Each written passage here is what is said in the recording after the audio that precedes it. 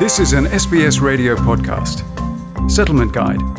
Information, issues and stories about living in Australia.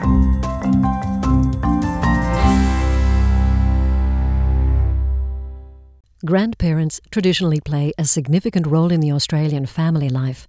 But with the government advising older people to stay home, social isolation is changing the way many now approach grandparenting.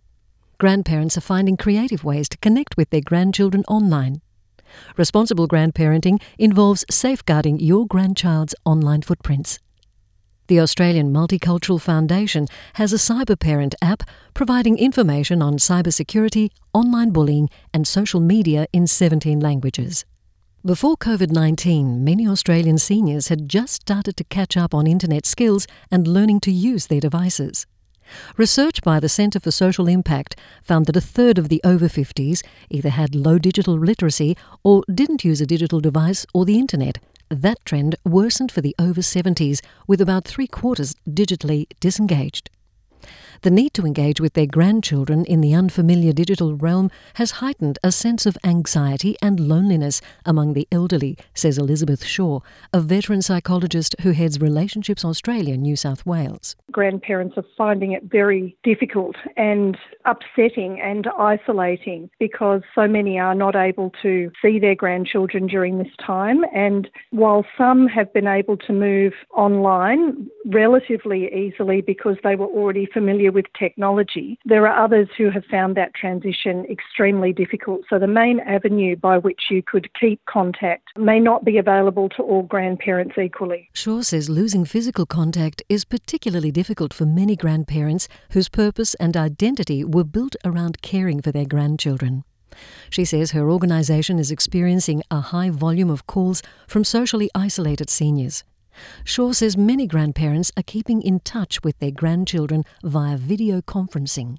Whether it's something like Skype and setting up really regular meetings, so not leaving it to chance or just finding out if people are free, but even trying to have really structured time. Melbourne grandmother Effie Atkins maintains a close connection to her grandchildren as she follows strict social distancing rules to minimise the risk of infection from COVID-19 whilst living with lung cancer. We're doing gardening together in distance. What we're going to plant today, and I tell them what to do. When they finish, they take a photo or they zoom and they show me what they've done. Atkins is concerned about fellow Greek grandparents who may be feeling lost as they're confined at home.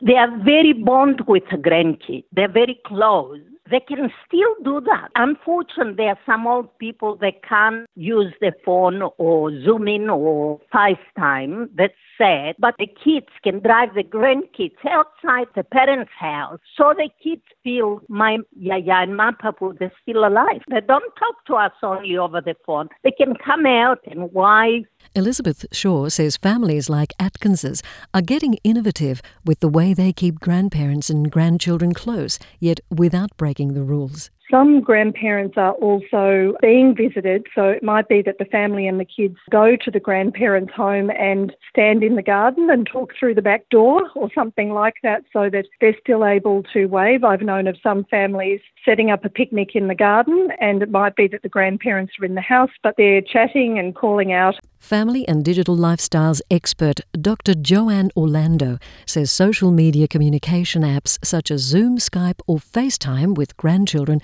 can be more engaging than simple chats. I know of a family and the grandmother is doing very simple cooking lessons for the grandchild. So she does it and then he follows along and they really just cook together and then they sit and have a chat and eat what they've cooked. Now, a very, very simple thing, but fun, it kind of takes it beyond the chat. Or it could be them listening to music or having a dance together. Really anything that they would do in person, they can do via Zoom. That bond can also be fostered by becoming a student to your grandchild, according to education consultant Tamara Kidd.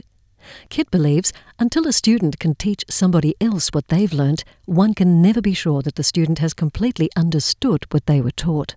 She suggests deepening your grandchild's learning by getting them to teach you something they've learnt at least once a week, or anything from language, facts to maths or science.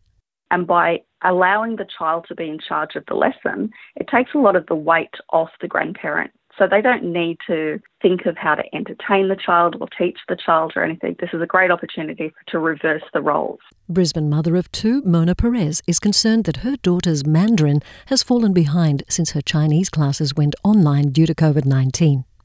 Perez has enlisted the help of her Taiwan-based mother to teach her daughter Mandarin using Zoom. Different from the school learning. I just ask them to keep talking Mandarin when they are in the class and teach her words. So on the screen, my mom will teach her how to write, and then she will write it down and then show it to my mom on the screen. So it's not really structured, but she's learning anyway. Brian Corner is a past president and a mentor of Brisbane Seniors Online, a volunteer-based organisation which provides computer training to seniors in the Greater Brisbane area. He warns new users against oversharing personal information to avoid identity theft in the dangerous online world.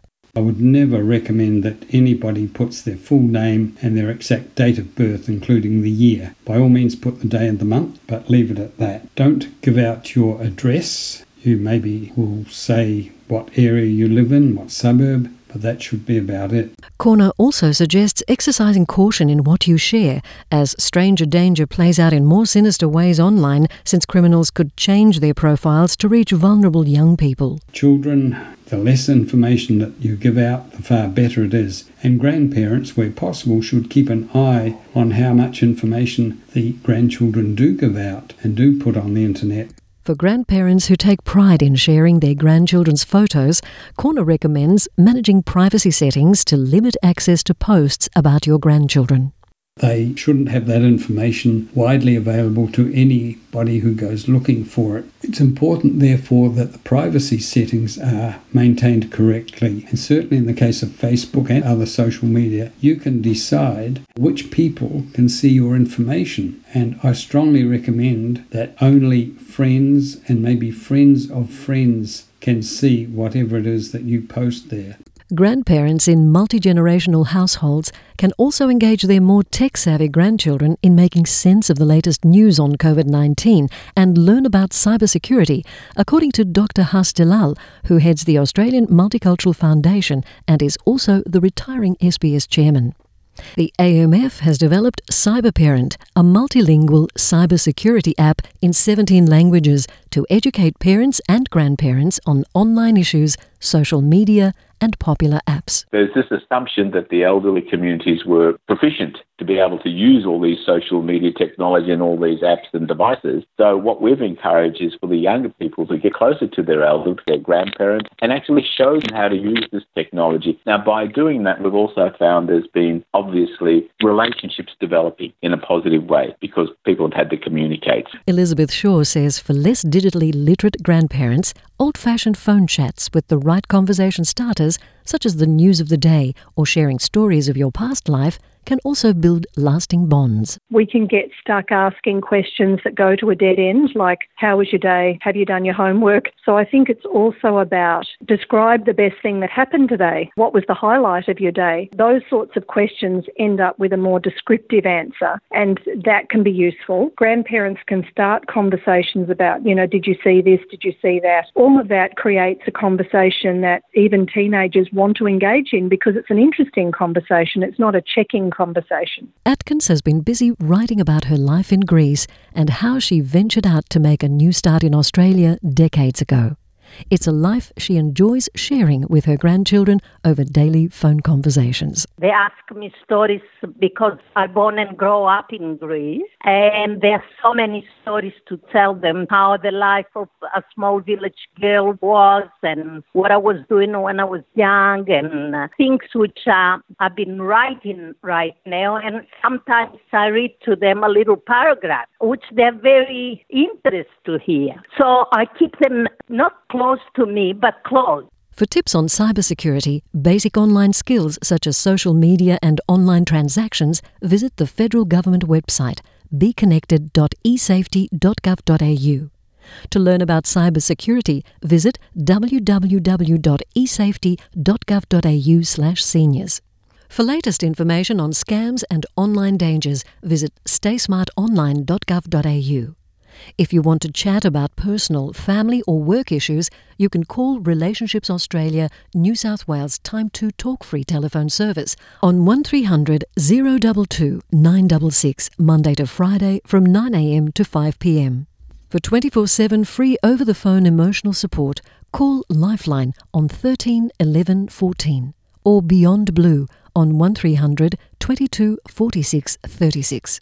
You can access free interpreter by ringing the TIS helpline on 13 14 50 and ask to be connected to your chosen support organisation. The feature on online grandparenting was brought to you by Amy Chen Wong, and for SBS, I'm Margarita Vasileva. This was an SBS radio podcast. For more Settlement Guide stories, visit sbs.com.au/radio.